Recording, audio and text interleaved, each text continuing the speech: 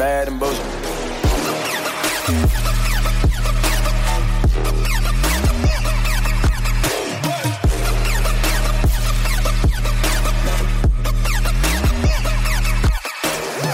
Welcome to the Bad and Bitchy podcast. I'm Erica. And I'm Barbara.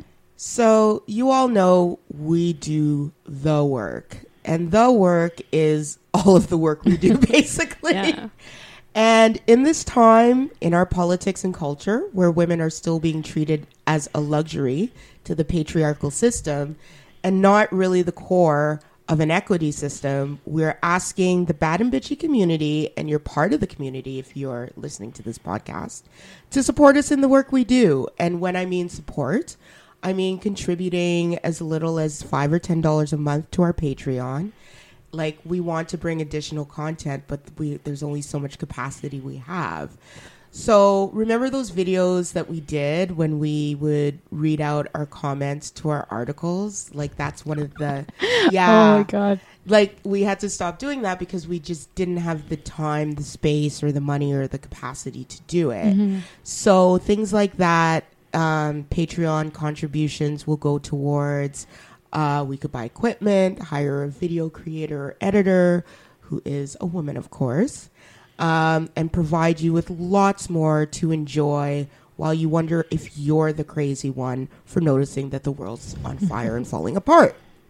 And so, I really do think that the perspectives of women, of queer folk, of people of color are still being sidelined in mainstream media.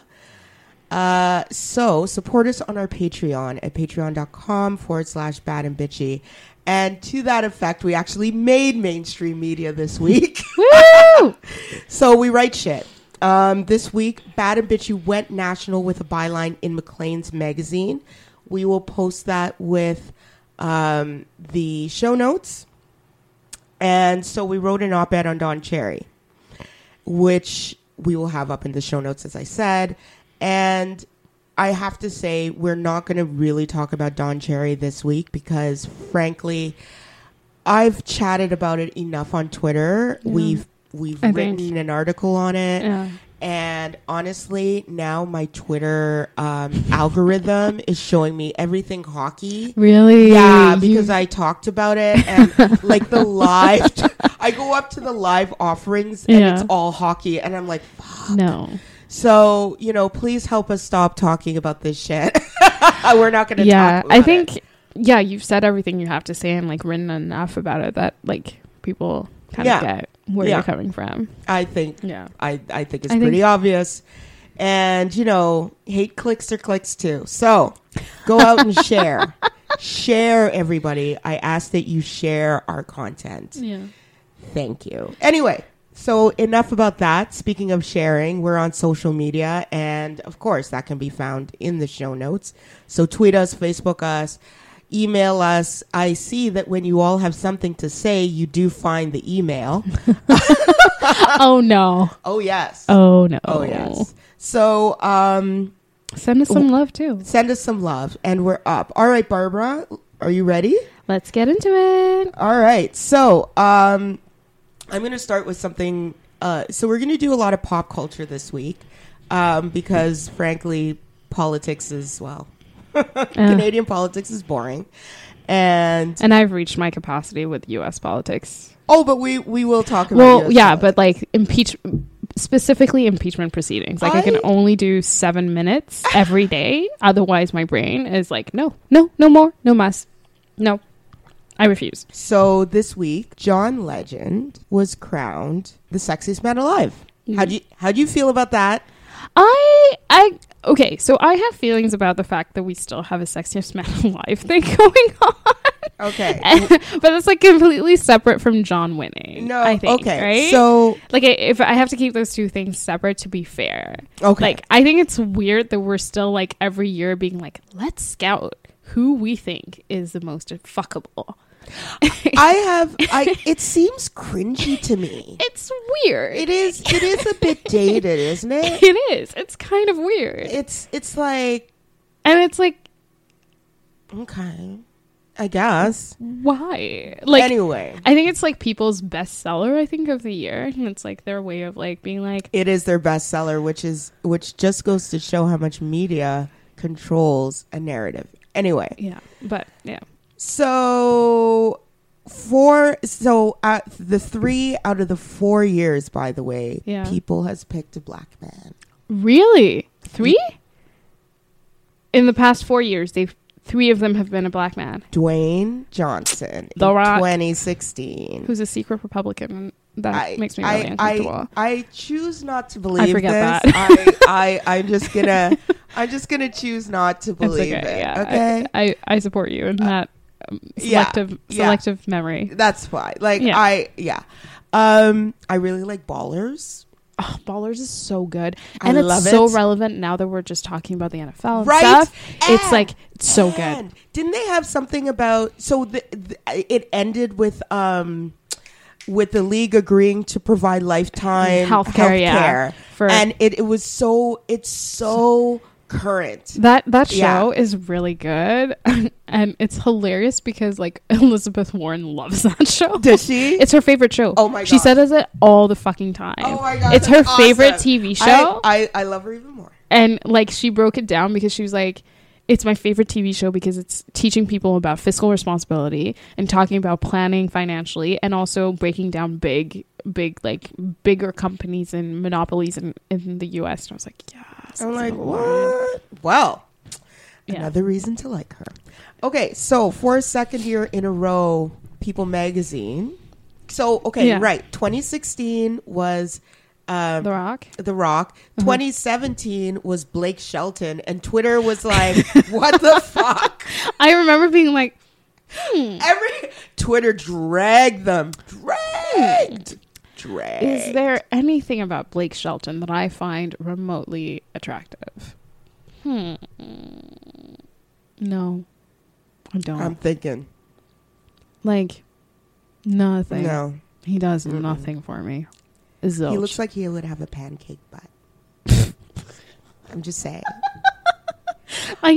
I cannot say that I've I'm just saying. gone that far in my I find him like in the past when I watched The Voice, I just found him so annoying.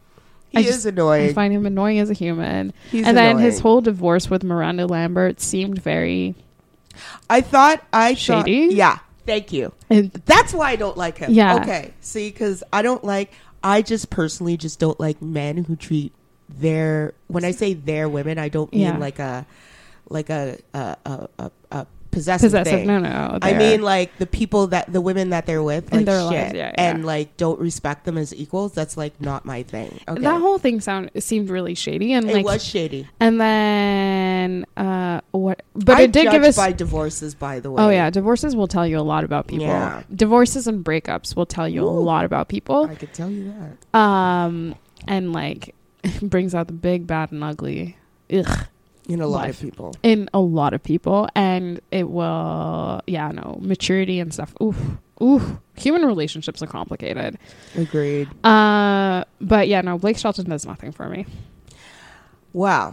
And then last year was Idris, of course. What can I say? Well, what can anyone man say? It's just okay.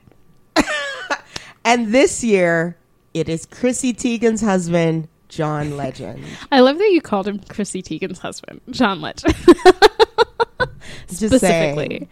Well, I mean, and that's the important thing about this is that many previous sexiest men alive, sure, they've been married and they've been married men and they have this, which, okay. Sure.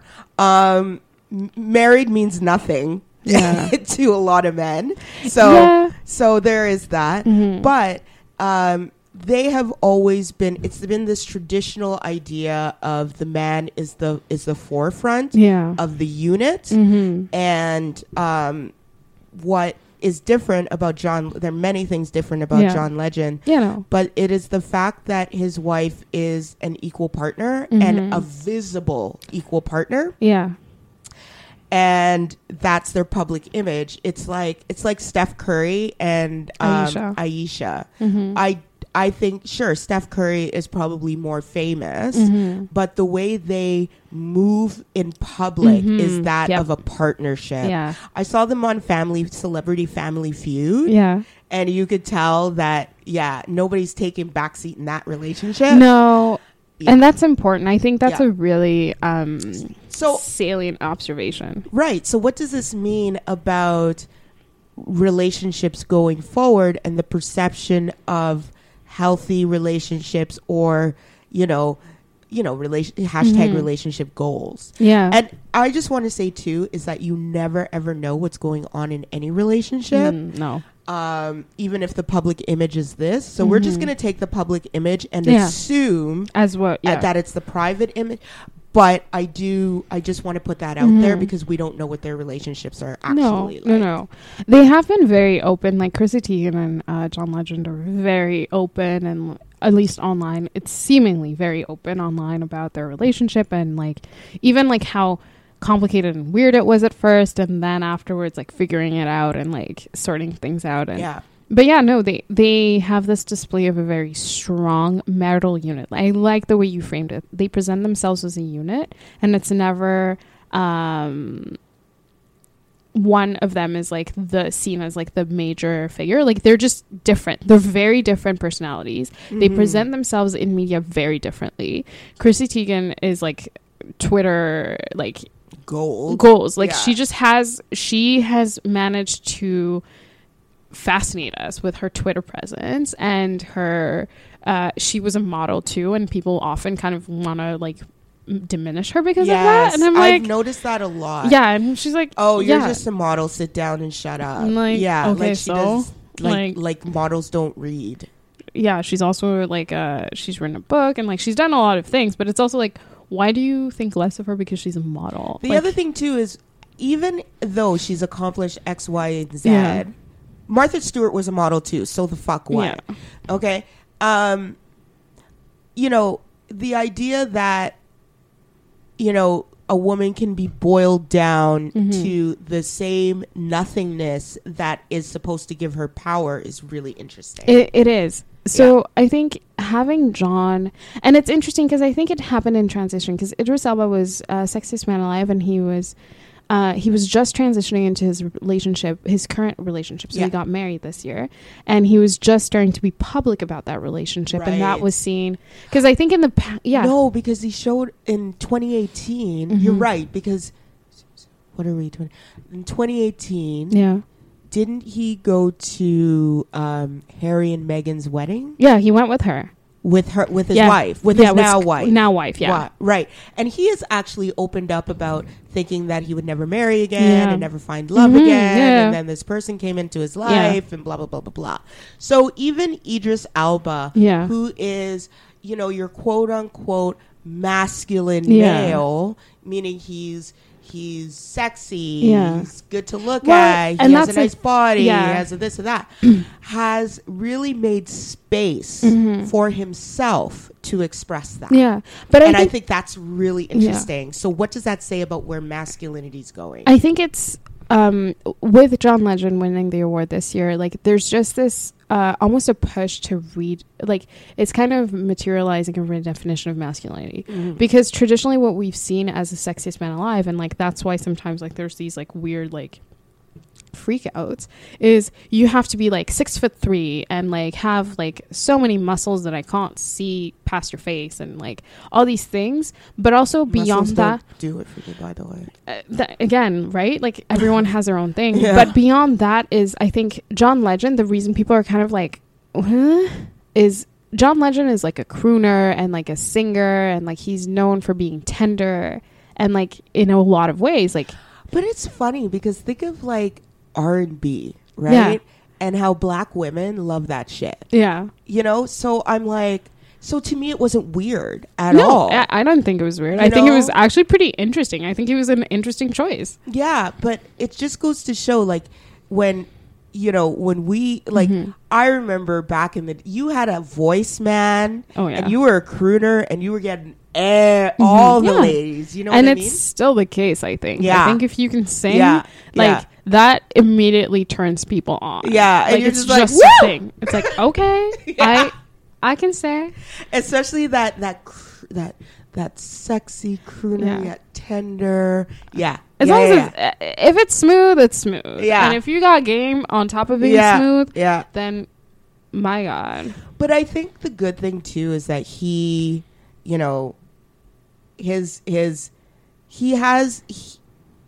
he's not afraid to show his devotion. Mm-hmm. And I think that there needs to be, okay, let me back up a little bit. Yeah.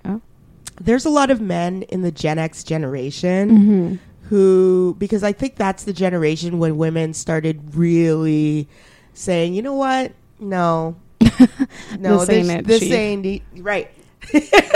Try it again, chief. And all of that. And I feel like there are just a lot of bitter men out there of that generation who didn't get it and don't understand that the idea of masculinity is changing and they don't quite fit anymore. Yeah. And I feel like that's sort of part of the backlash. Oh, yeah. Is that they don't fit. So this idea of the this Tarzan and Jane idea, is first of all, it's so passé. It doesn't fly anymore. We know better, so we should do better. Yeah. And so what I find is that you have these men who are like, and who are just like confused and then angry that they don't have that entitlement to a woman of a certain caliber. However, and I'm using very heavy air quotes around caliber. Yeah. And, the Barbie who would just shut up and cook you dinner and that was it. And women were like, no, bitch. Well, for a long time, I think Chrissy Teigen and John Legend's relationship, I think when they first were public, people were like, huh? Like, what? Why? I didn't know much about Chrissy Teigen, so I was just like, okay. But it was more like, again, when we're looking at masculinity, people were like, oh, like, how did he pull a girl like her? And it was like, again, I go back to the crooner thing where I'm just like, well, of course he did. Of course. But he's also...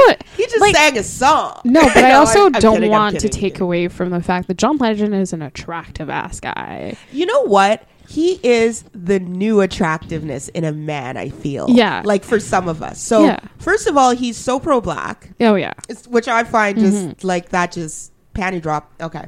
And I talked about Malcolm X. Okay. Yeah. I talked about that. He stands up for what he believes in. So you don't have, the Ron McClanes of the world with no fucking, I don't know what. Like the weakest people are honestly sometimes the loudest, right? Yeah.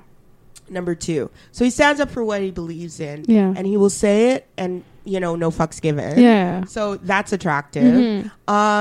He's okay with having emotions. Yeah. Like he doesn't run away from them. And he doesn't have this air of insecurity that I find masculinity brings. That's the thing. He seems like both of them are so secure in who they are. Well, like, of course, like they have moments and they're very open about those moments, but they seem so secure in who they are. But I think it's because they're honest about it. Yeah. I don't think that security comes without honesty. Of course not. Yeah. No. Yeah. And when I say honest, like just be real about nobody has this shit figured out. No. I'm just saying. No, we're all fucked up in some way. Yeah. But we're all fucked up for a reason. And it's so we can actually extend a certain courtesy, grace, and humility to others. At least that's the way I see it. Yeah. And so, I mean, I think the John Legend choice was not that surprising to me. I don't think it was surprising. I think it was... But I think it was surprising to a lot of people. Yeah. Because this was an obvious switch from that masculinity. Yeah. It feels like there's a definite paradigm shift, but it's not a paradigm. Like, if we're gonna do this, like, they're choosing to go a different route. Yeah. Like, it don't... Like, when they chose Blake Shelton... I think they were trying to do the same thing. They were, but Yeah. it just backfired on them. And it was one of those things where it's like, but why? Yeah. And I think John Legend has a lot more substance and is a lot more interesting as a person to kind of look at and to consider and to write about and to have a conversation about than Blake Shelton. I think that's why I think it's more, to me, it's more like, oh yeah, I can see this. I understand and I see why they came to this. He just has so much going for him. He's an interesting guy. And he has an interesting life, and I think it's worth highlighting. Well, the Griot did the 5 reasons why, why they think this was a great choice. He's insanely talented, so he's pulled off what they call an EGOT. Emmy, Grammy, Oscar, Tony. Like, only 15 people have pulled this off. Okay. Mm-hmm. I do kind of take him for granted, though. Oh, 100%. I take him so for granted. I do. I'm like, of course, of course. Mm-hmm. He's in on the joke, so he laughs at himself all the time, and it's so great that his wife and him have good banter. Like, that's what I want in my. Me too. Like, if you're banter out there listening and trying to get in my pants, good banter. That's it. Banter. That's what I need. Good banter, some blackness, even if you're Is this turning into a call in if you'd like a date with Erica or Barbara? No. I was going to define some blackness because I was like, okay, that makes it seem like it's only black guys. And what I'm saying is, like, just be open to learning that, the world is not necessarily like you see it, and that other people's experiences are valid. Yeah. And, stop being that guy. Yeah. Don't be that guy, that, copies off you or something. Anyway. Okay, let's list more reasons why he's amazing. Pharrell. Pharrell. Mm-hmm. Pharrell. I'm going to switch to Pharrell because so the whole idea of this quote unquote new masculinity that Pharrell Williams, who covered GQ's magazine, hit their new masculinity magazine issue last month in a puffer gown. And Pharrell has always skated that line. Yeah, I feel like yeah. So it wasn't surprising. No, not at all. I think there's also this, I think this happened a couple years ago again, and then I think it's coming back, where they would be like, oh, if someone is wearing a dress, oh my God, they've defied masculinity. And then we had Billy Porter come on through. Oh, Billy Porter. Hello. Billy Porter is a gift to us all. Yes, a gift. Billy Porter. Have you watched Pose? It's on my list. I'm sorry. I have so many, you will love Electra, but let me not dive. I feel like I'm getting sidetracked. Electra's probably a Scorpio. Probably, actually, she probably is. 100%. Shout out to the Scorpios out there, including Lisa Bonet, who just turned 50. My mom is a Scorpio, so I get it. I fucks with it. Yeah. What was I saying? Oh yeah, so I don't. Yes, I think Pharrell being in that gown. Actually, I need that puffer jacket for Ottawa winters so I can look good and traverse the tundra that we live in. Can you imagine? That would be awesome. But I also feel like Ottawa people would freak out. I wore a hat once that was a little, it wasn't even that risque. It was just a hat and it was raining, and instead of wearing a big rain jacket, I wore a hat. People were so confused. Don't let Ottawa people's confusion. I know. Because these are the least exposed people, honestly. It wasn't even that risque of a fashion choice. Listen, I remember wearing a fedora once in Ottawa and people were looking at me funny. Seriously. It must that's be how backwards they are. A thing live. Yeah. But yeah, Pharrell Williams wearing a dress should not be equated to him breaking boundaries in masculinity. It should be more okay, what does he do beyond that? And I want him to be Pharrell Williams for the longest time has talked about skincare for men. Yeah. Very honest about how much time he takes to take care of his skin. Is this on Instagram? Because I feel oh, by the way, I'm always looking for really cool Instagram accounts. And yeah, I need one. No, it wasn't on Instagram. I think it was in an interview. He was talking about skincare. Really? And like, he's always been very like, because he has amazing skin and he doesn't age.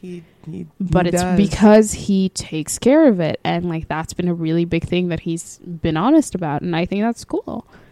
But yeah, I think Pharrell Williams I think that to me is more of a signal of changing masculinity. And it's sad that we think someone taking care of themselves as a man is considered as like it's considered feminine. It's not. You literally wash your face and exfoliate. That's the least you can do. Take care of your biggest organ, your skin. Thank you. Like, it's not, but it is. This is why men die without us, by the way. But they also kill us, and that's so bad. Oh, that's the other thing John Legend said. Yeah. Apparently in an interview, thank you for reminding me. Thank you. Okay. You're welcome. So, John Legend is also an activist. Oh, yeah, 100%. 100% activist. And in an era where people are running away from that word, good on John Legend. He was in Surviving R. Kelly.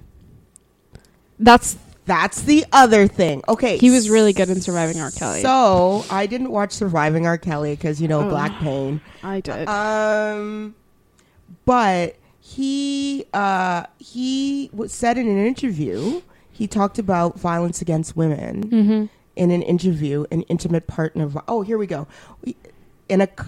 This is from an interview in The Cut from 2017. And the question was, what do you think is the biggest problem that results from toxic masculinity? He says it manifests itself in a lot of ways. Violence against women is a huge issue.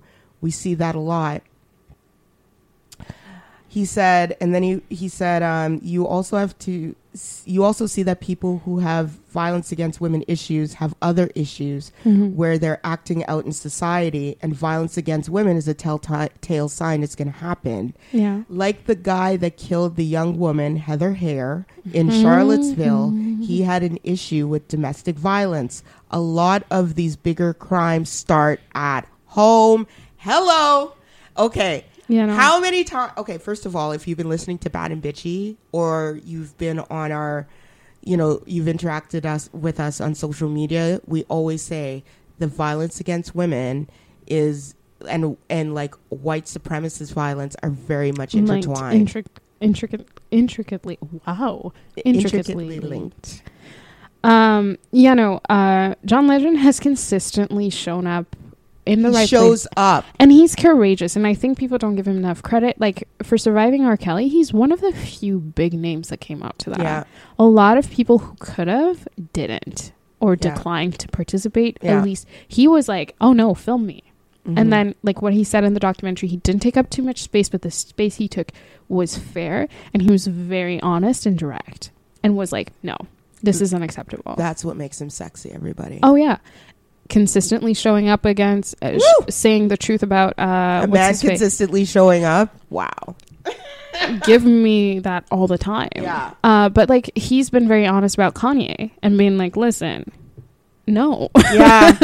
Like, he's like, no, like, I cannot sit here and just condone your behavior. That's not okay.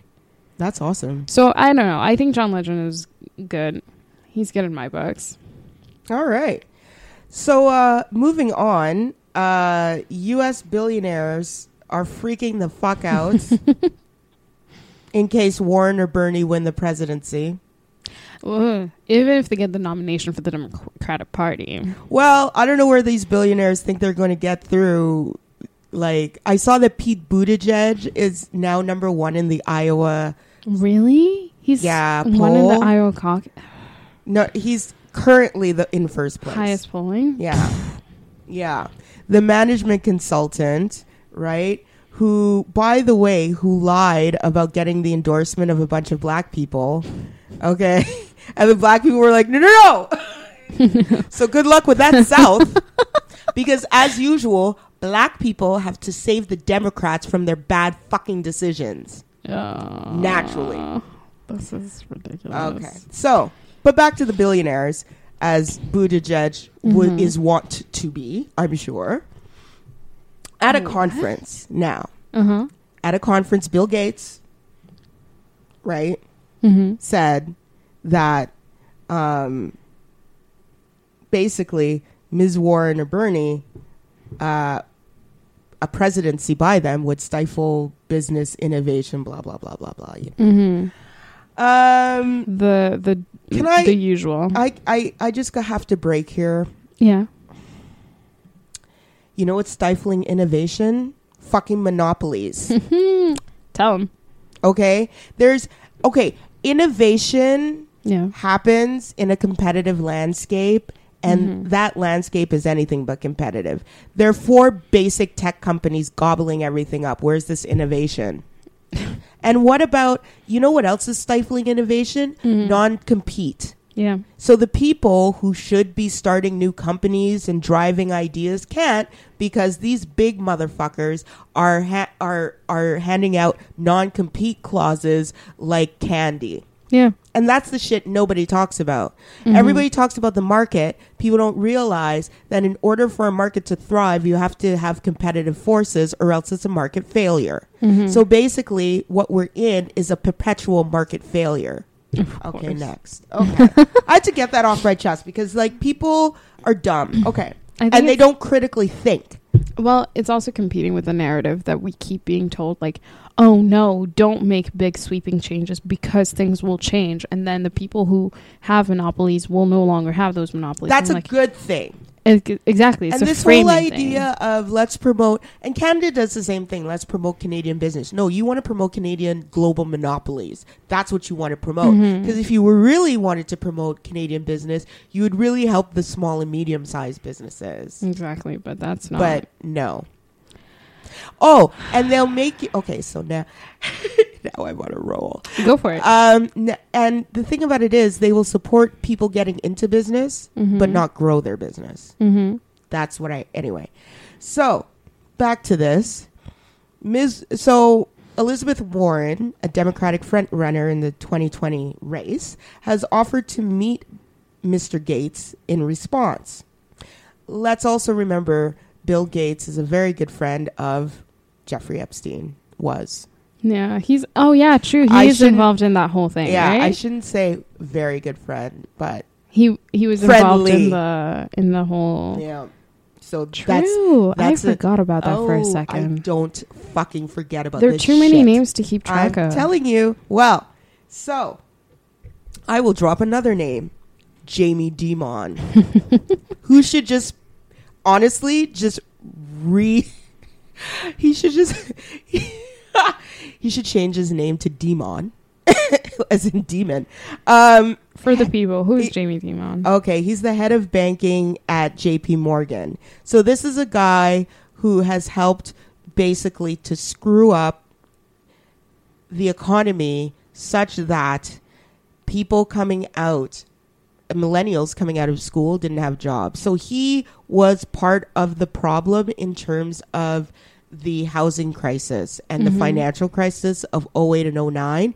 He took a lot of money from the federal government, the TARP money, and then now is reinventing himself as some like the man is trash. He's rebranding himself as some like reformer, financial reformer, as though everybody forgot. I guess everybody did forget, because I'm saying it now. So Jamie Dimon, the devil, go on. Oh, I'm saying.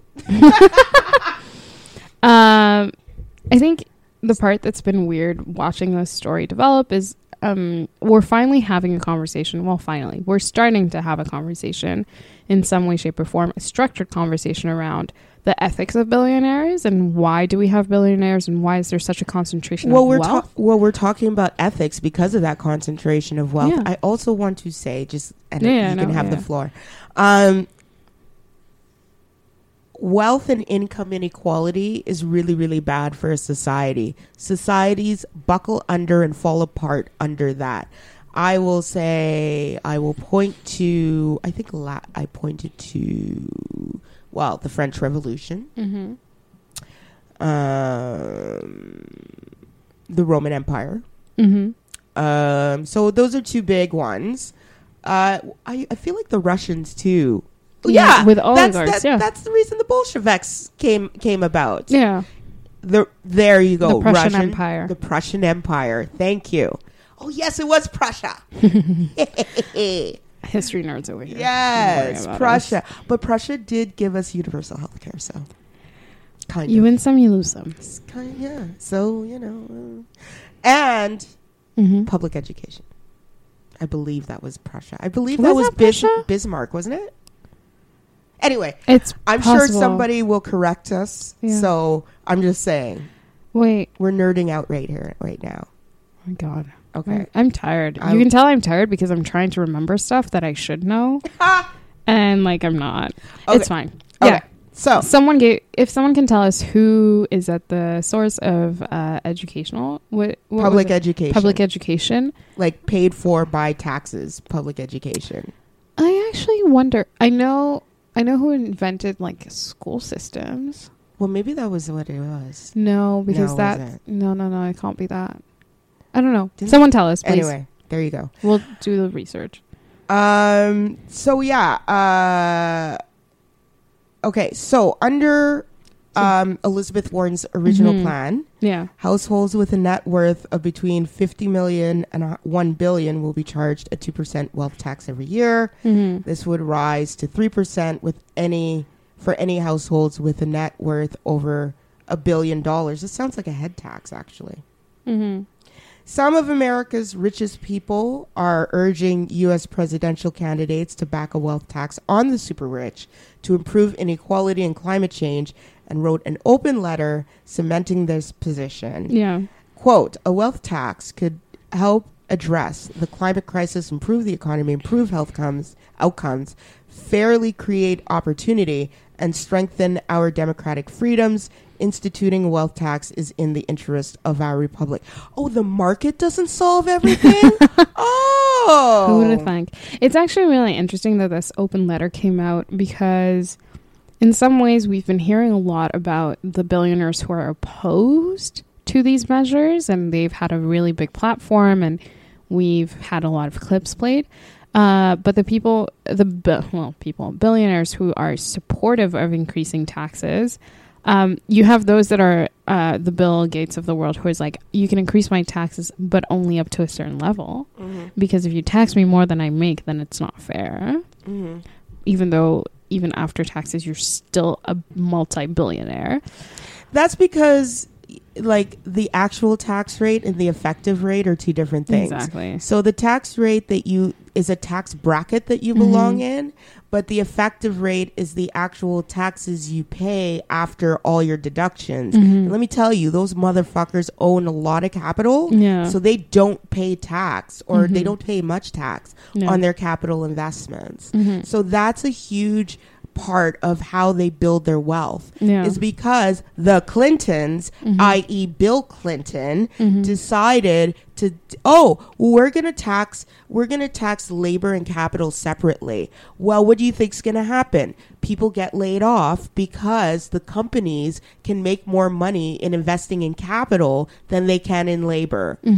Exactly. And those are things we're not talking about yet. Exactly. But Elizabeth Warren has a plan for it. She does. You know what?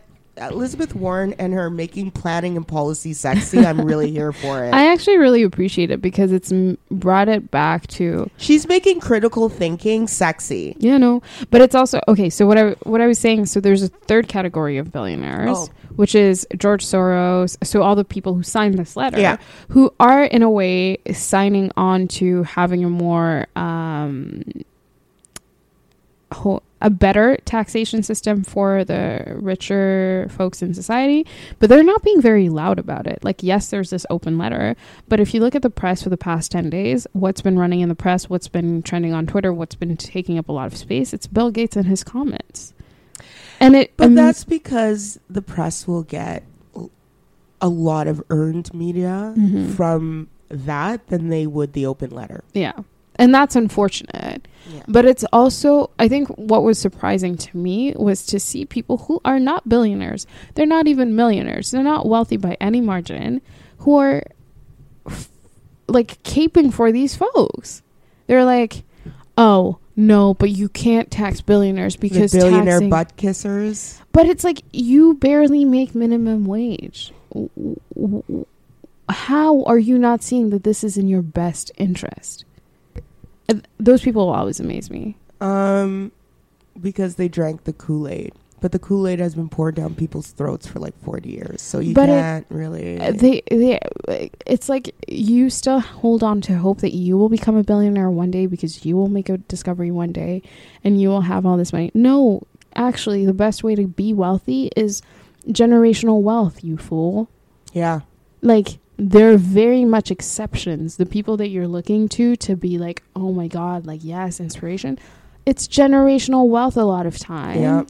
And it's people who have gone there by breaking a lot of rules that you probably won't be allowed to because of your status. Yeah, exactly. As whether it's class. Rules are for commoners. Whether it's race, whether it's gender. Like, there are a lot of things that barriers that you're going to face that they're not going to. That's what's driving this whole anti-billionaire type fervor is that they're like, people are like, wait a minute, especially after the recovery of the 2008 2007 financial crisis, 2008. I think what people saw coming out of that is that the billionaires, the people who got them into this place, and this is where I think Obama failed, is that he did not take, when you had Occupy Wall Street, he should have taken that as a fucking clue and organize those people like the Republican Party did with the Tea Party. But no, all he did was like, I understand where you're coming from, and actually did nothing. After Obama got into power, he actually really didn't do much in terms of the grassroots who put him there. No, and I think it was visible in his 2012 election. Like, yes, he got reelected and all, but he had lost touch in a way. And that was unfortunate. But I think the vilification of this whole... I think Elizabeth Warren has dealt really well with this whole, like, the almost, like, billionaire backlash that she's received. You know what would be awesome? A Warren Castro ticket. That would be really good. That would be amazing. That would be a dreamy, Warren actually. Castro ticket I'm here for. A Warren Castro ticket. Castro's... I honestly don't understand why we're not talking more about Castro.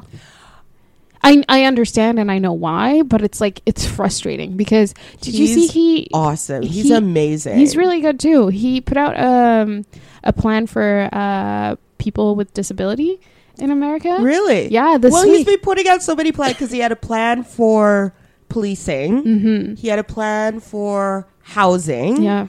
Plan for immigration. A plan for incarceration, I think. And I'm just like, dude. Yeah, no. Like, just these thinkers. Like, I'm jealous. I'm really jealous of America right now. Because they have the spaces to think about these things. Right. Yeah. They're creating spaces to think about these things and to have conversations about transformational change.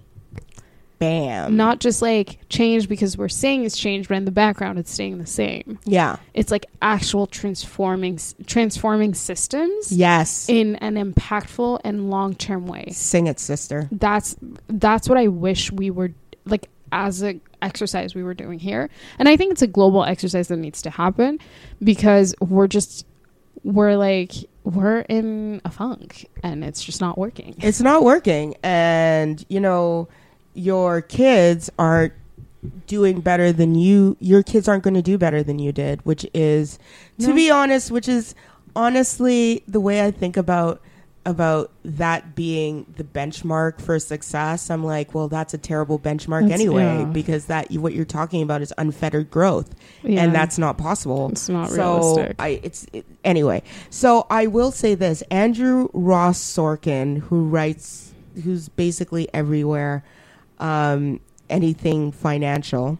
He's a writer for the New York Times. I think he's one of the producers on Billionaire. Oh, yes. Yeah. That guy. He, written a few books, he has a piece in the New York Times called How Shareholder Democracy Failed the People. And it says shareholder democracy seemed like a good idea at the time. What we got was shareholder supremacy. Okay. So basically what they're talking about is how a bunch of companies got together, including those tech companies, and basically are rewriting.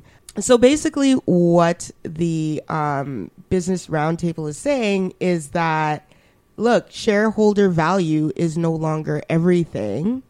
And we have to think about our consumers. We have a fiduciary responsibility. Our creditors, our consumers, the environment, yada, yada, yada. Yeah, I know. It seems so... To me, I know. But that's self-evident, but I understand that it is. Because we've been under...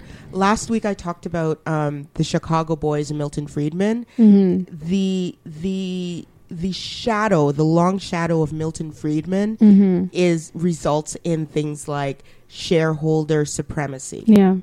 Well, yeah. And like, there's this fascinating, The Daily, I was talking to you about this earlier. The Daily did a really good episode on Chile and like the reasons behind and deconstructing a little bit the idea of what's going on in Chile. And they talk about inequality a lot. Yeah. And one of the facts that was really like, I was so surprised, like, first of all, qualifying for a pension, you have to work 20 years. Wow. And not everyone qualifies. Wow. But if you do, a lot of people get less than minimum wage on their pension. Wow.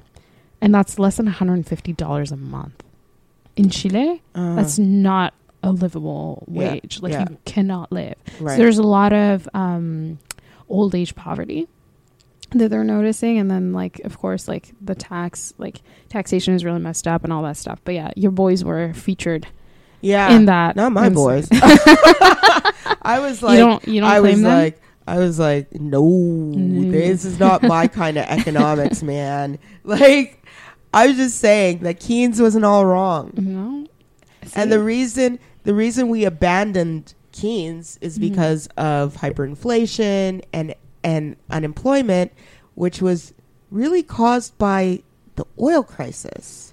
Yeah. So, like, there was a specific crisis that caused it. Yeah. Yet we reinvented and restructured our entire economy around that. And that, to me, first of all, was silly. And second of all, it just goes to show how powerful conservative type thinking is. Anyway, that's an aside. We all know where Sanders lied. Sanders said, "I don't think that billionaires should exist," citing the, quote, immoral level of income, wealth inequality, unquote, that has only deepened under the Trump administration. So, I think I know a lot of people take that as an incendiary statement, but I don't think it is. Like, if you are a billionaire, what do you even do with that? I don't think... I'm less about the money and more about the power that comes with it. It's not even just that. I think it's fair to say that you don't get to be a billionaire without having, at least in business dealings, without rolling over people. Yeah, and sacrificing them for your good. There's definitely like ethical ramifications to being a billionaire that we just aren't talking about. Like, well, thank you. That's a very good part. Like, you can't just like be like, oh, like, yeah, I made $1 billion, but at what cost? Like, there's a bigger cost than like just like I worked hard and pulled myself by the bootstraps. Well, that's the bullshit they've been selling us. Yeah, like, and that's just bullshit. Like, there are labor laws that have been trampled on. There's like, you've exploited some people if you're a billionaire. Like, there's a little exploitation in your background, and if you're not going to recognize it, then like, but people are trying to pretend that these see, and this is the glorification of the CEO needs to fucking stop, okay? Because these people are literally trash that does not care about the other person. If you, like, I don't understand. If you are, if that's okay with you, right?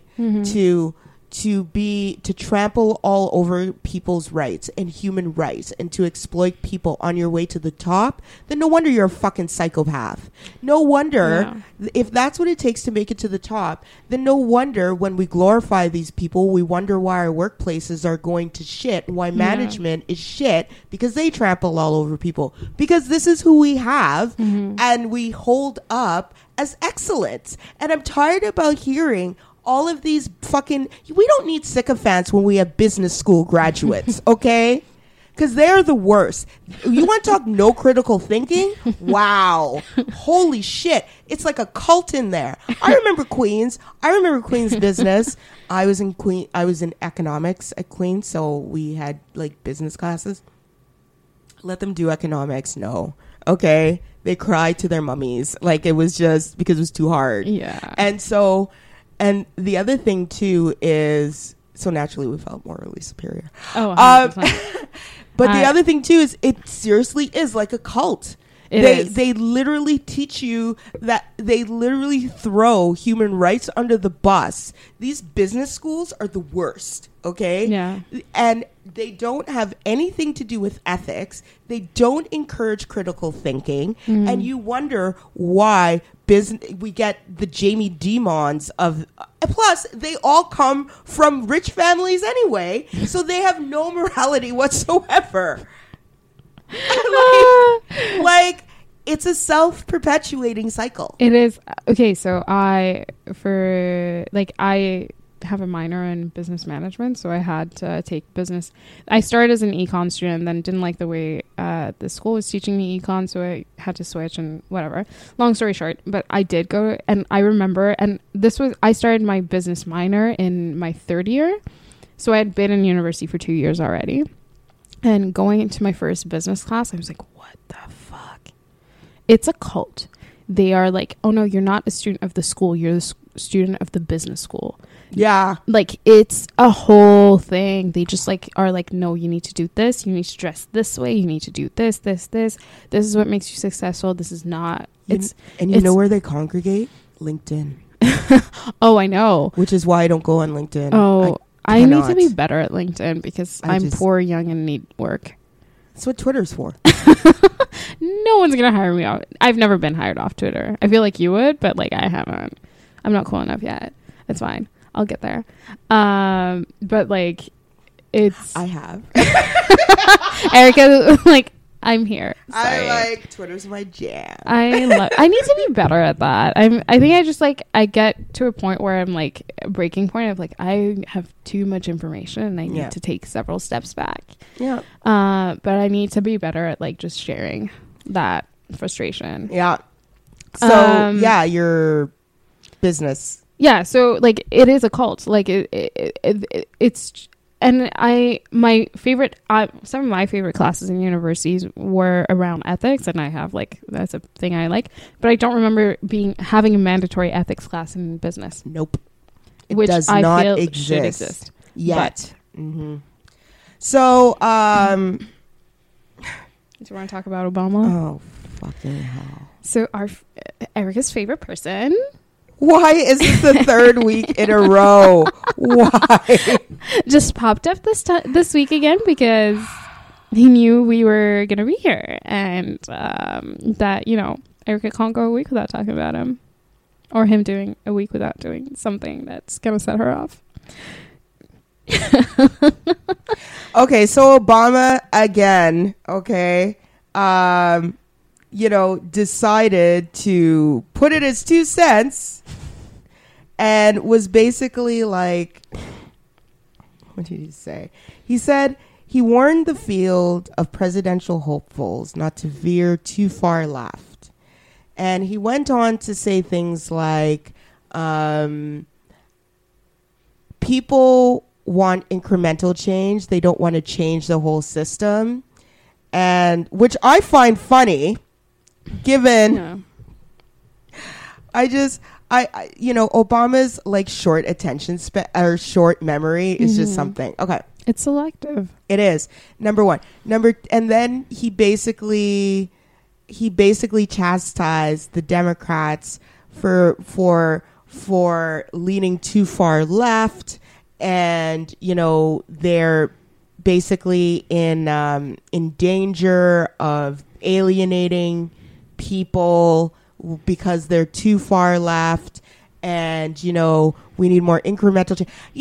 The centrist version of everything. God, he's such a centrist. And like Obama has turned from yes we can, si se puede, to no we can't. I think the alienating voters rhetoric is just it's not based in fact. No, because we just saw in Virginia, for fucking Virginia, okay? Of all places. And I know that Fairfax is different. I get it. North Virginia is not like West Virginia. I get it. I know. West Virginia is coal mining. Virginia is like, well, it's Virginia. It's a mix, right? I get it. But this used to be a Republican stronghold, Virginia, especially statewide. Yeah. Up and down the ticket.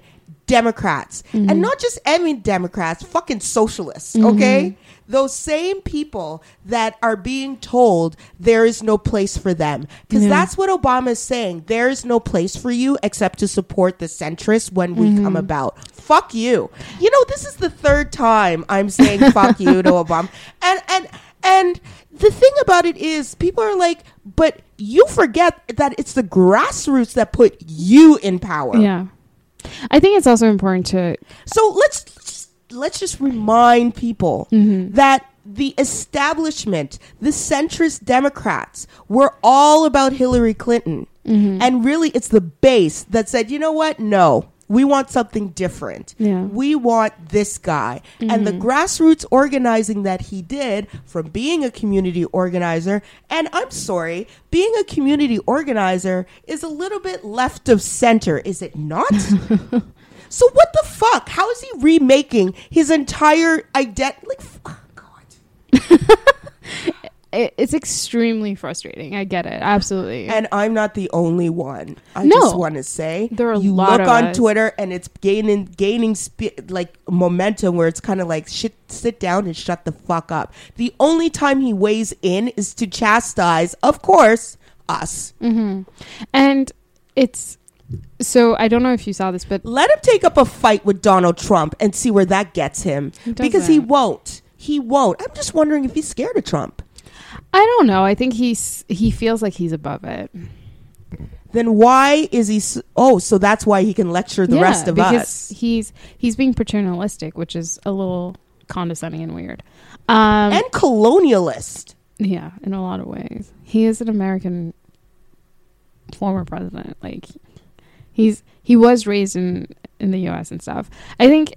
Going back to the alienating voters, I think we know that that's an outdated way of thinking. Specifically, like, just look at the Tea Party. The Tea Party, when it first started, everyone was like, oh, this is like a fringe thing. It doesn't really matter. And they took over the Republican Party and transformed it entirely. That's why Wexit is something that people should pay attention to and not just slough off as nothing. It is our Tea Party. And if you don't think that that is the conservative party right now, you are... I don't know what you're drinking. Mistaken. Yeah. I that's what it is. Yeah. Mark my words. Okay. But it's also like the voter, the like base voter that they're looking at is not the actual base voter. Like they're thinking like coal miners and stuff like, but they're not the people who are going to decide the election. No. You know who's going to decide that? You know who the Republicans are losing en masse? Suburban women. Yeah. They're fucking going to decide the election. That, and depends on how black people decide which way to decide to go. Like women, I wish that people would stop putting up these men, because literally it's women who decide elections. Yeah. I bet you. It was women who decided the last election. Yeah. Because if 53% of Hillary Rodham Clinton's sisters didn't vote for Trump, she would be in power. But black women voted for her. That's the other thing. It's black people who saved the Democratic Party from themselves. So for Obama to lecture us all the time, because he does lecture us all the fucking time. It's very paternalistic. It's weird. I'm over it. I'm so absolutely done. But it's also like there are more yoga instructors in America than there are coal miners. Did you know that? No. Yeah. Like numbers. Like, so then why are we paying so much attention to their shit? I don't know. I think someone should shift. Guess what happened to a yoga class the other day? Gender-based violence. And remember that Florida story last I saw that. year? Yeah, that was gender-based violence. Mm-hmm. That's more important. Yeah. But no. No. We're supposed to spend our whole lives placating white men. Yeah. That's what it comes down to. Okay, I'm done. But it just shows that there's a big gap between the leadership of the Democratic Party, or some pieces of the leadership, or what we see as like the moral center of the Democratic Party, versus the actual people who they're trying to speak to. All I'm saying is good luck with that, because they're going to have to hit the South in that Super Tuesday, and that's when Pete Buttigieg done. Oh, yeah. Because there are a lot of delegates in that super delegate. And Georgia right now, I don't know if you've been following this, they've been doing a lot of work for... you mean Stacey Abrams? Stacey Abrams, yeah, exactly. Has been doing a lot of work to get out the vote in Georgia. Stacey Abrams is doing God's work. She is doing God's work. She is super impressive, and it really annoys me when I speak to people who know a little bit about American politics or who are interested by American politics, and they dismiss her. Yeah, because she lost an election. She didn't lose. That election was stolen. Well, fair. I remember because we talked about this on the podcast, and it was that was a stolen election. That election was stolen. It's amazing it was unfair, to me that nobody talks about how that election was stolen. If that had happened in a third world country, America would have been clamoring that they need to recount the votes and dismiss that person. That didn't even happen in Bolivia, and look what happened. Okay. Facts were shared. Mm-hmm. Swiftly moving on to rant and receipts.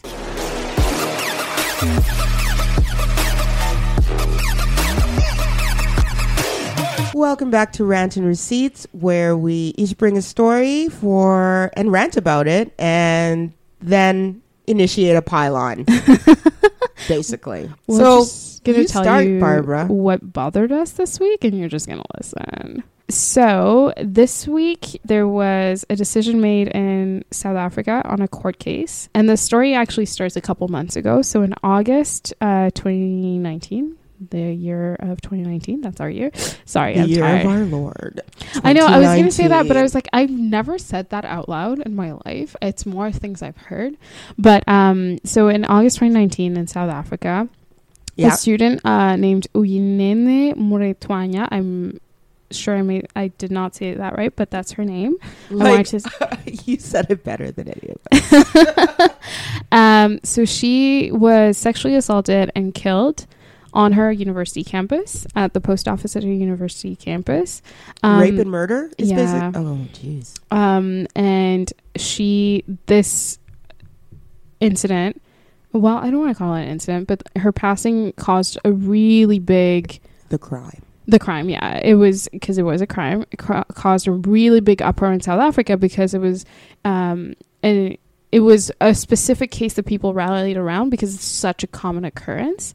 Femicides in South Africa and sexual assault in South Africa are a really big deal, and something that the country has had a difficult time coming to terms with. And generally, women go missing. So she was missing for a really long time, and then they figured out what happened to her. But women go missing really often. Sexual assault happens all the time. Their rate, I think, is 5 times higher than the global average, which is extremely high. It's apparently, from what I've read, it is one of the countries with the highest femicide rates as well in the world. Yeah. And this cuts through class. It cuts through race. Absolutely. I mean, the Oscar Pretoria is another was a huge case that really did expose the rate of femicide, and violence against women is quite normalized. It's normalized. It's normalized, and it's think of what's her name, Charlize Theron. Yeah, Charlize Theron. Yeah, her mother shot and killed her dad. Yeah, her dad in front of her, and her dad was very abusive. Apparently, yeah. So she's talked very openly about it.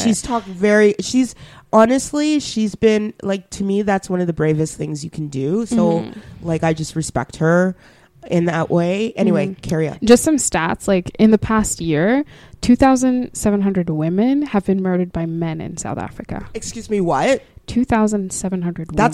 Holy shit. And that's an average, and just like, that's an average. And that's murders that have been reported, investigated, and found someone who has been found to be responsible of the murder. So in other words, there's a whole bunch of sort of unfound. Yeah. To use Robin Doolittle. So it's 5 times higher than the global average when it comes to femicide. And in addition to that, there's at least, and this is an average, at least 100 rapes reported daily in South Africa. Shut the fuck up. Yeah, no, it's an epidemic. Like, there's an urgency when it comes to gender-based violence in South Africa. It's been something that's been talked about for a very long time. Yeah. Well, isn't that the place where Jacob Zuma basically? Oh, yeah. Okay, I'm not sure that he raped the girl, a woman, a girl. She was a girl. Yeah, it was an underage. Yeah, so yeah, girl. it was like, rape. You know, and something about Jacob Zuma was the president of South Africa for a long time in the 2010s or 2010s. Yeah, mid 2000s, I think, to the 2010s, like ish. There, he was like after Thabo Mbeki. Or he was. The thing with Jacob Zuma is he was known for being like flamboyant and like really out there and like very outspoken, but he was also one of the most corrupt president South Africa has ever had, and was finally taken down by a big corruption scandal. Right. But he was also terrible to women. Yes, like absolutely horrid to women. Yeah. But that wasn't the reason he was not. He was taken out of power. It never is. But South Africa has had this ongoing issue when it comes to gender-based violence, specifically murders, and the story of Mauritania on her campus. So she was on her own campus, her university campus, went to pick up a package at the post office, and and that interaction led to her dying. So the story kind of got a lot more attention after Meghan Markle, when the Duchess of Sussex went to South Africa in September and tied a ribbon around her memorial during her visit to Cape Town. Okay, now you got my attention. Oh yeah, so was that in their tour thing? Their tour? Yeah. Oh, really? So at one point, so that's why it got international recognition. That's why it got international acclaim. So in other words, attention. Yeah, Meghan is using her platform for something. I know. Go figure. I genuinely was like, thank you. Like, I really appreciate it. Was a very subtle way of doing it, and like she didn't post about it or anything, but she did go to the memorial, tie a ribbon, and say a few words at the memorial. I think that might have been in the Actually, she did officially post about it on her Instagram. Okay. And I get the sense that it showed up in the interview with ITV that she did. That, which is very interesting. And eventually when we talk again about Meghan Markle, because I'm sure it won't be the last, what I really want to say is that, wow, she's fucking savvy. Yeah, that was very, very... Because the way she used that platform, and I do say she, because... No, it was her. It was her. And as someone who works in those spaces or is adjacent to like advocacy spaces, having someone of that profile coming and then putting an accent and underlying gender-based violence is an epidemic and is something that we need to be paying more attention to, I was like, thank you. Like, that's something like... You're using your powers in a way that is tangible. But she has been since she got exactly, and I think famous. Since she got hyper famous because she married someone, which is also weird. But she would have gone there anyway. Yeah, she would have gone anyway. She was involved in those things anyway. So it was just a nice way for her to highlight and underline that. And I was like, and brought international attention, which is sad that there wasn't enough international attention to this beforehand. Well, black girls. Exactly, and that's the other thing is how do we see Black girlhood Which and is womanhood? another reason why I find her sort of elevating that interesting. Mm-hmm. Anyway, I'm getting off track, and So basically, the story wrapped up this week because the post office worker who ended Mauritania's life was arraigned in court this week, and he pleaded guilty to all the charges.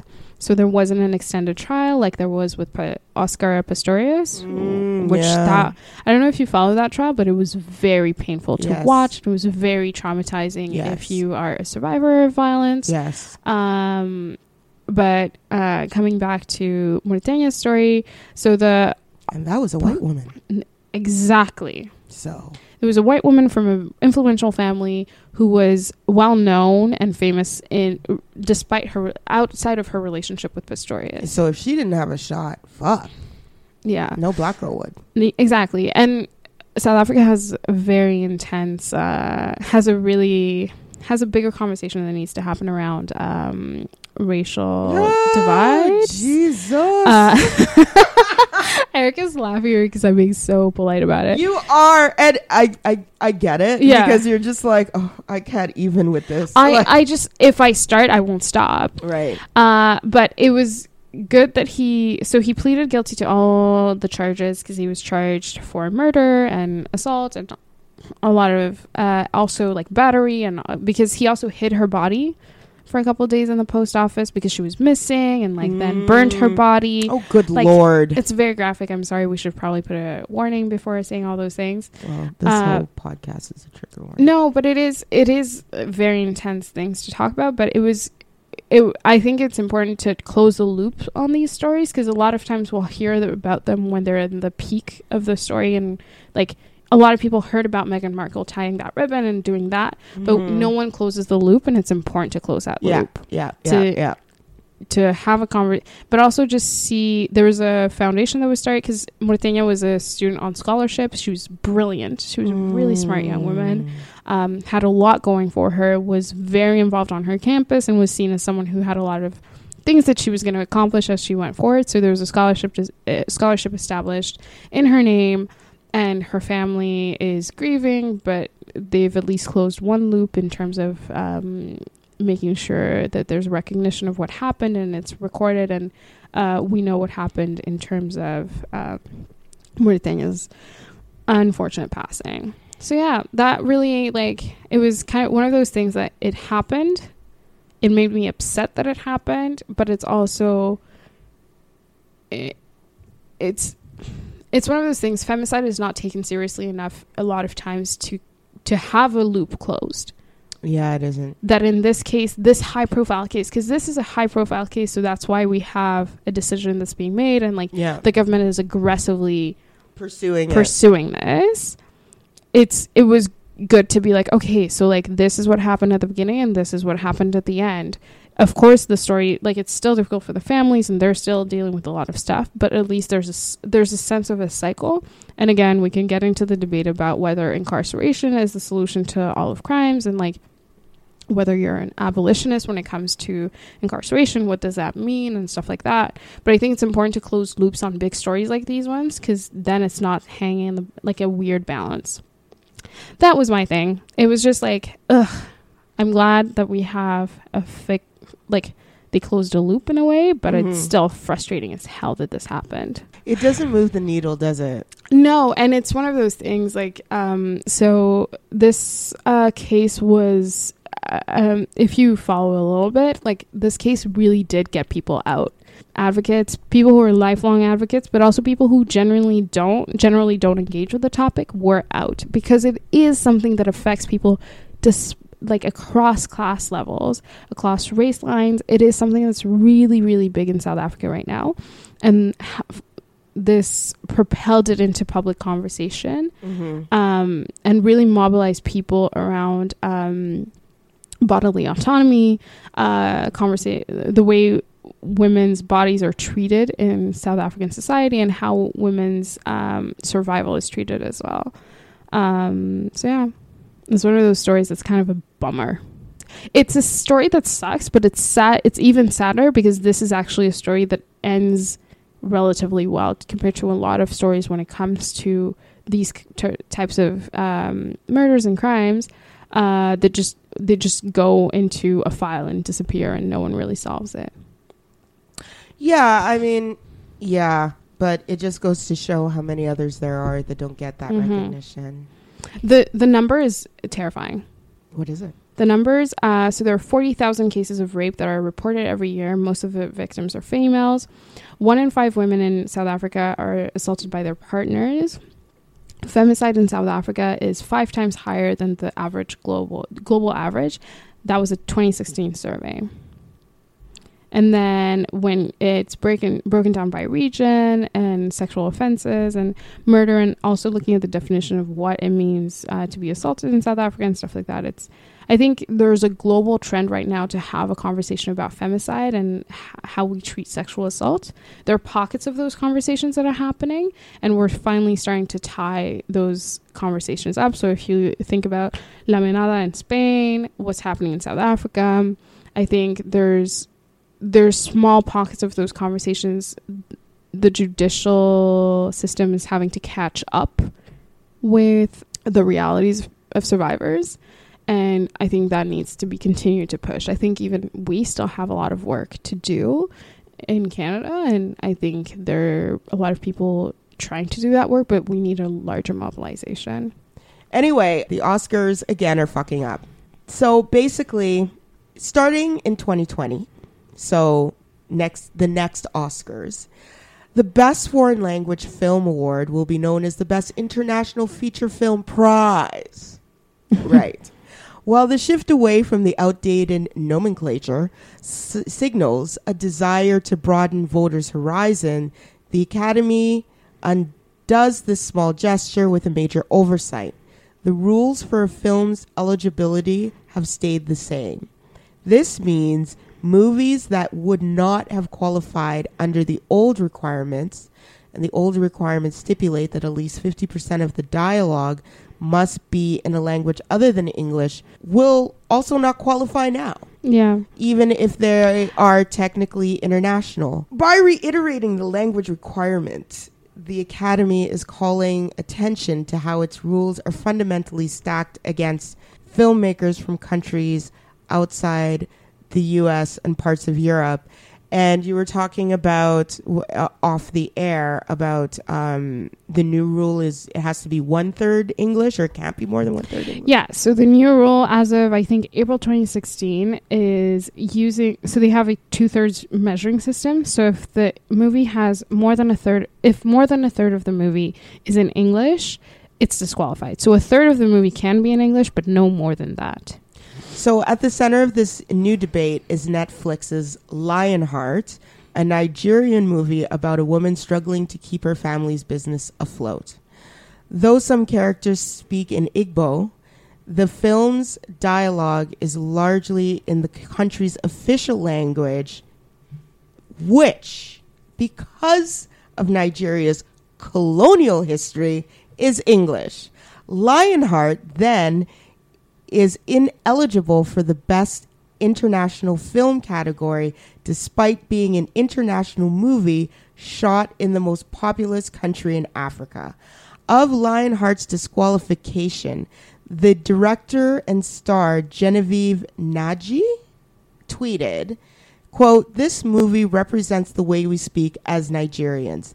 This includes English, which acts as a bridge between the 500 plus languages spoken in our country, thereby making us #One Nigeria," unquote.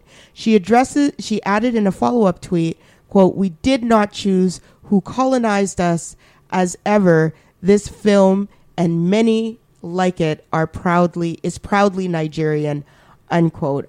I also want to point out that I found out about this through Ava DuVernay, who has been tweeting about this, almost ad nauseum in her lovely way.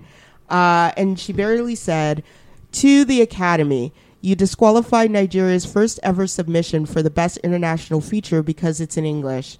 But English is the official language of Nigeria.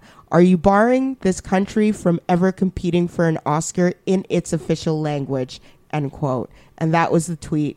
And I was like, wow. I love Ava DuVernay, by the way. She is a gift from God.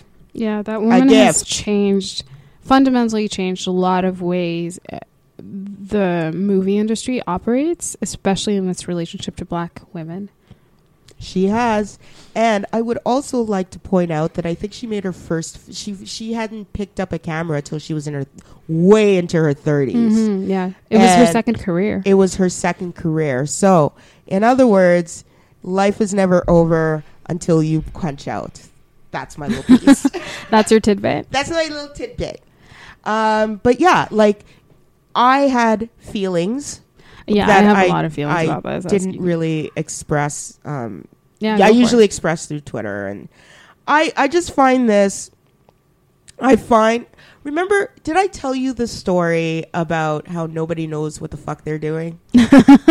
No, but tell me more. Okay, so I was talking to somebody who just, a friend of a friend kind of thing. And she was just saying, hey, like, I have this university friend who coaches Fortune 50 company heads. Mm-hmm. So the 50 most successful companies according to market capitalization, or market cap, as they call it, in the world.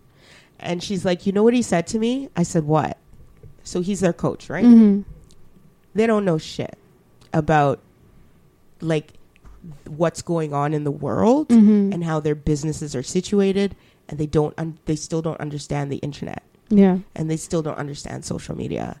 And this is, like, this year that this was said. Yeah. So I just want this to be an example of how the Academy doesn't know what the fuck they're doing.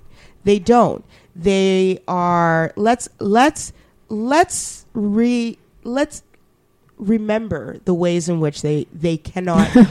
The other thing too is that the world is more diverse, right? Yeah. And the countries that they're operating in are more diverse, even if it's America, Canada, Britain, the usual countries. And so the population has changed. Their point of view has changed, and it's messing up a lot of people in CEO positions who should know their own business. Yeah. And what she said was that, think about it, these people have grown up a certain way with certain tenets in terms of the way they work, in terms of the work they do, and all that has changed in a matter of a few years. Yeah, but it was also incredibly arrogant of them to think that it wasn't going to change. Now, I didn't say that they were right. Yeah. What I'm saying is, always remember this when people try to advise you, because a lot of people who don't know shit try to advise others, and also when we're talking about this story. And that's the reason I brought it up, because in the last few years, the Academy of Motion Picture Arts and Sciences has caught their ass, okay, and has showed their ass. So I will harken back to April. Oh, what's April's last name? Oscar's So White April. I will tell you right away. Okay. Because she deserves this. Yeah, she needs a shout out. She needs... So around, I feel it was 2015, 16. 15, I think. April Rain, right, because she has rainy day jobs, right. 2015, April Rain conceived the hashtag Oscars So White, because she, like many of us, were tired of just a certain white point of view being honored by the Academy. Usually it was a coming of age white man story, or it was some white man story where, they are not as, life didn't turn out the way they thought it should. Anyway, it's some white dude story, right? How white men are affected by loss, or how white women are affected by loss, and it's never a Moonlight. It's never anything like that. There have been some brilliant films of color that have gone under the radar because they don't have the Hollywood distribution system, and therefore don't get picked up by the Academy.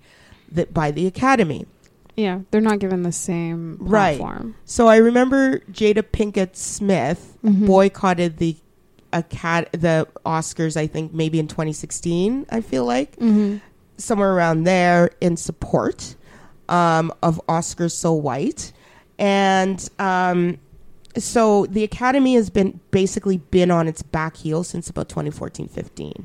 And last year, the Academy welcomed 928 new voters, many of whom were women, people of color, and many members younger than the institution's average, because the voters are also okay boomer. Okay. Yeah, that's been one of the big criticisms. So they're old. They don't understand the internet. They don't understand internet culture, which really is pop culture these days. They don't understand how that affects. So think about it. If you had a really cool coming of age story about, you know, how you found, let's say you're trans and you had this coming of age story about how you found yourself through Tumblr or something, and then Tumblr shut it down, and you know, something like that. No. That would be sort of something that with an older Academy Awards voting block, they wouldn't get that. Yeah. So they would just dismiss it because God forbid somebody might actually engage in something that they don't understand. Anyway, back to Lionheart. Yeah. Another movie. It's an Austrian movie, Joy, was disqualified for the same reason. And basically, the Academy introduced, going back to the public outcry, introduced a new popular film category, which got panned, where people are like, what the fuck is this? So all this to say they don't know what they're doing. That's been established. So going on to Joy. So Joy is now the second one in a row, and I believe that was a black filmmaker too. Yeah. So this is not a good look for them because they just disqualified two black people. But black filmmakers. And Joy is an interesting movie because it centers around the lives of sex workers. Black sex workers. Oh, good Lord. So you know that's out of the picture because God forbid the blue hairs in the Academy Motion Picture would think that that is worth something. Unless it's Hustler and it's glitzy and glam. Then it's an Oscar worthy. Then it's Oscar worthy because then we don't have to see the icky stuff. Just to go back to so can we talk about the difference between the foreign feature film, the foreign movie, best foreign film versus the transition of names? Yeah. Is it just a name transition? What were they trying to get at? I think they were trying to get at so they kind of showed their ass. Naturally. Because what this change of name showed is that they were trying to scrub it, and like they were trying to sell us the same lamb twice, just being like, but look, it's prettier and less racist. Because there's a connotation towards foreign, because it's also important to remember like why this category exists.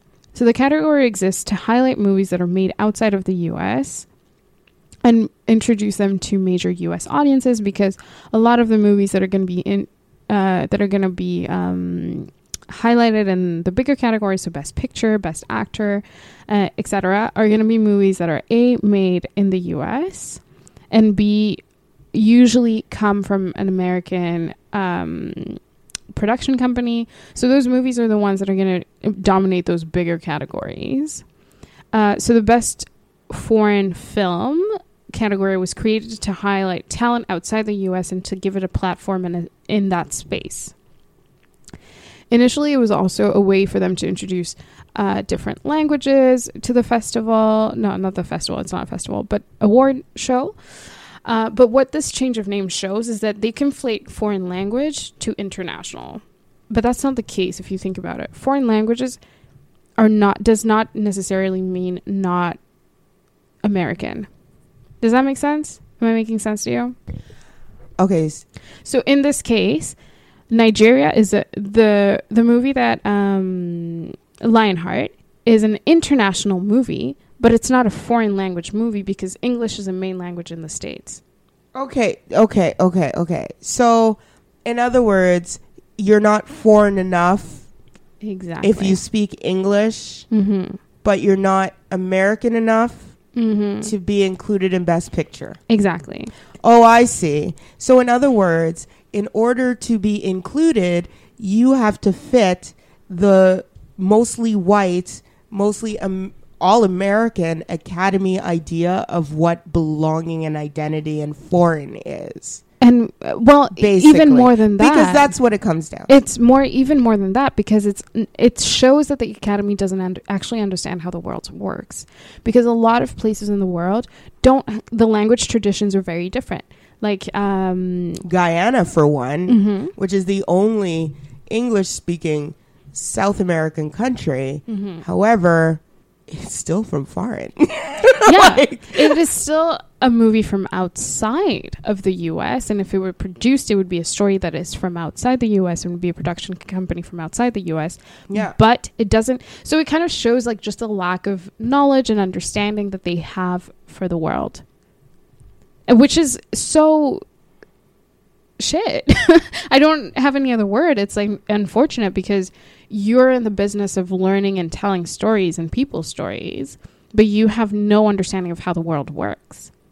It's such a narrow view of the world. So, foreign and international. Okay, I get it. Okay. Do you know what I mean? Yeah, I see like, it. So, Nigeria is Lionheart is a foreign film, but it's not it's an international film, sorry, but it's not a foreign film according to the Academy's rules. Because in order to be a foreign film, you have to have more than 1/3. No, yeah, or basically 50%, whatever. So basically, I see. It's kind of not.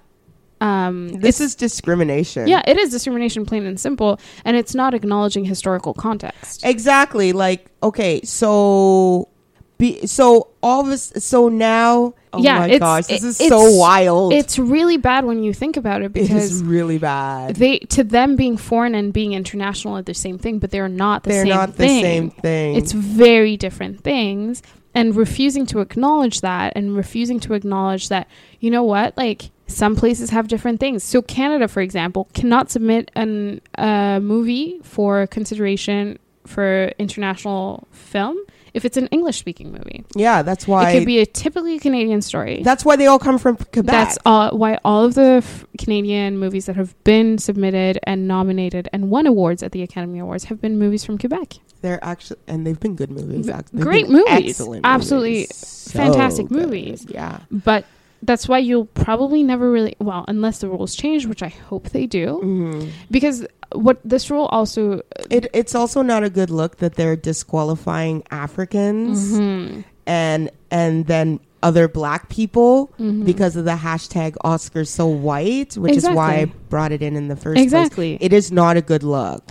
And that's the thing is like this Oscar so white, I think there's multiple conversations behind the Oscar so white. There's the primary conversation of them just physically just like the main categories just looking so white, but I think there's a secondary conversation, and it's finally happening, about where these movies are coming from. Why do we think that the pinnacle of excellence is The Joker? Some people love that movie. It's not really my thing. I'm probably not going to watch it, but I think even just from trailers, there has been a lot of really interesting cinema that's happened around the world that has why else that should have why else they're discriminating? It's Netflix. I think that might be a part of it too. That's part of it. Because both The Joy and Lionheart are released through Netflix as well. Yeah, they hate Netflix. They love Tarantino and his prolific use of the N-word, I'm sure, because then they can feel better about saying their little N-word. And they love the Coen brothers. That's another favorite, which I feel is played out, but whatever. I do listen, The Big Lebowski is a classic. Yeah. I will never say it's not. But let's be honest. I mean, Sunshine doesn't... the point is that the Academy has their favorites. Yeah, they have their darlings. And they have their darlings even in the international film category. Sergio, what's his name? Almodovar. Thank you. No, that's Pedro. No, that's Pedro Almodovar. Yeah, they love him. They love they love Mexican directors, Mm-hmm. even though some of the Mexican directors have been my favorite at calling the kind of hypocrisy of the international foreign film category. Didn't oh gosh, I'm gonna. Who's the director of Roma? Guillermo del Toro. Yes. He's the one who was like, yeah, my foreign films were your what are all the gangster movies from the 80s and 70s that I'm supposed to have watched but I haven't? Scorsese ones. Yeah. The like, what are they called? But I don't know. I don't like mob movies. Yeah, basically all the mob movies. He Yeah. was like, those were my foreign films. Yeah. American movies to me are my foreign films. Yeah. So it's really interesting, and he called him the journalist out. He was like, yeah, it's weird that you're trying to say my film is a foreign film. No, your films are foreign films to me. Not only that, Mexico is not what I would call foreign to the U.S. No, like, but it's it's basically a border shift. Exactly. But the story of Roma, because it centers indigenous folks Yeah. and indigenous stories, is very I still different. have to see that. I haven't seen it yet, too. It's my biggest, I need to watch it. In fact, even in Mexico, Mm-hmm. like the star of Roma, who I follow on Instagram, Yelitza, was even she, like other Mexican actresses, Mm-hmm. had to rally around to get the Mexican press to feature her and stuff. I know. Because it's that white centered. Yeah. There's, and I think it's across Latin America. There is indigenous people are basically there's an erasure of indigenous folks. Yes, and are basically, indigenous people all over the world are just treated horribly. Yeah. To be honest. Absolutely. I think coming back to this conversation and secondary conversations that are going to come out of Oscar So White, 83% of the winners of the best foreign language film category have been European countries. Oh, shocking. France? Yeah. France has won a lot of them. Sweden, Germany, Italy has won the most awards, actually. Italy? Yeah. There was a time where Italy was the darling of cinema. Well, Italy was the darling of cinema Mm-hmm. around Sophia Loren's time, and then you had Sergio, what's his name, with the spaghetti western. Sergio. But there was a time, I don't know which one you're talking about. Leone, I think it was. Leone? Yeah. But Yeah. Yes, I was right. Okay. Yes. So y'all, this is my all this memory is my dad coming out, because my dad's a big film buff. He's a big old film buff. Okay. So you want to know I have random pop culture references. I can remember names of these things, but yeah, Sergio Leone, who was an Italian film director, producer, screenwriter, basically invented the spaghetti western genre around the 60s and 70s. And so I think through him, through Sophia Loren, there's been a lot. And then you have, then it turns over into the Scorseses. Yeah. Oh, sorry. In between, you had the Francis Ford Coppolas, the Brian De Palmas. I think Brian De Palma is Italian. I'm not sure. If I'm wrong, I'm sorry. Embedded within Hollywood is a huge Italian, I guess, there was characteristic, but there's also yeah. there's a nostalgia towards Italy, right? That if you had a group of voters that is a certain make, if you're looking at what make is that? No, because we're not here to. No, because we're talking about the composition of the Oscar voting pool. If they're well, think of how old they are. Yeah, right? Exactly. If they're from Italian backgrounds, or if they have families, not even if they're just old enough to remember the Clint Eastwood spaghetti westerns, Sergio Leone's, what's her name's father, Bruce Dern, Laura Dern's father. Was a huge spaghetti western. Some big names besides Clint Eastwood came out of that.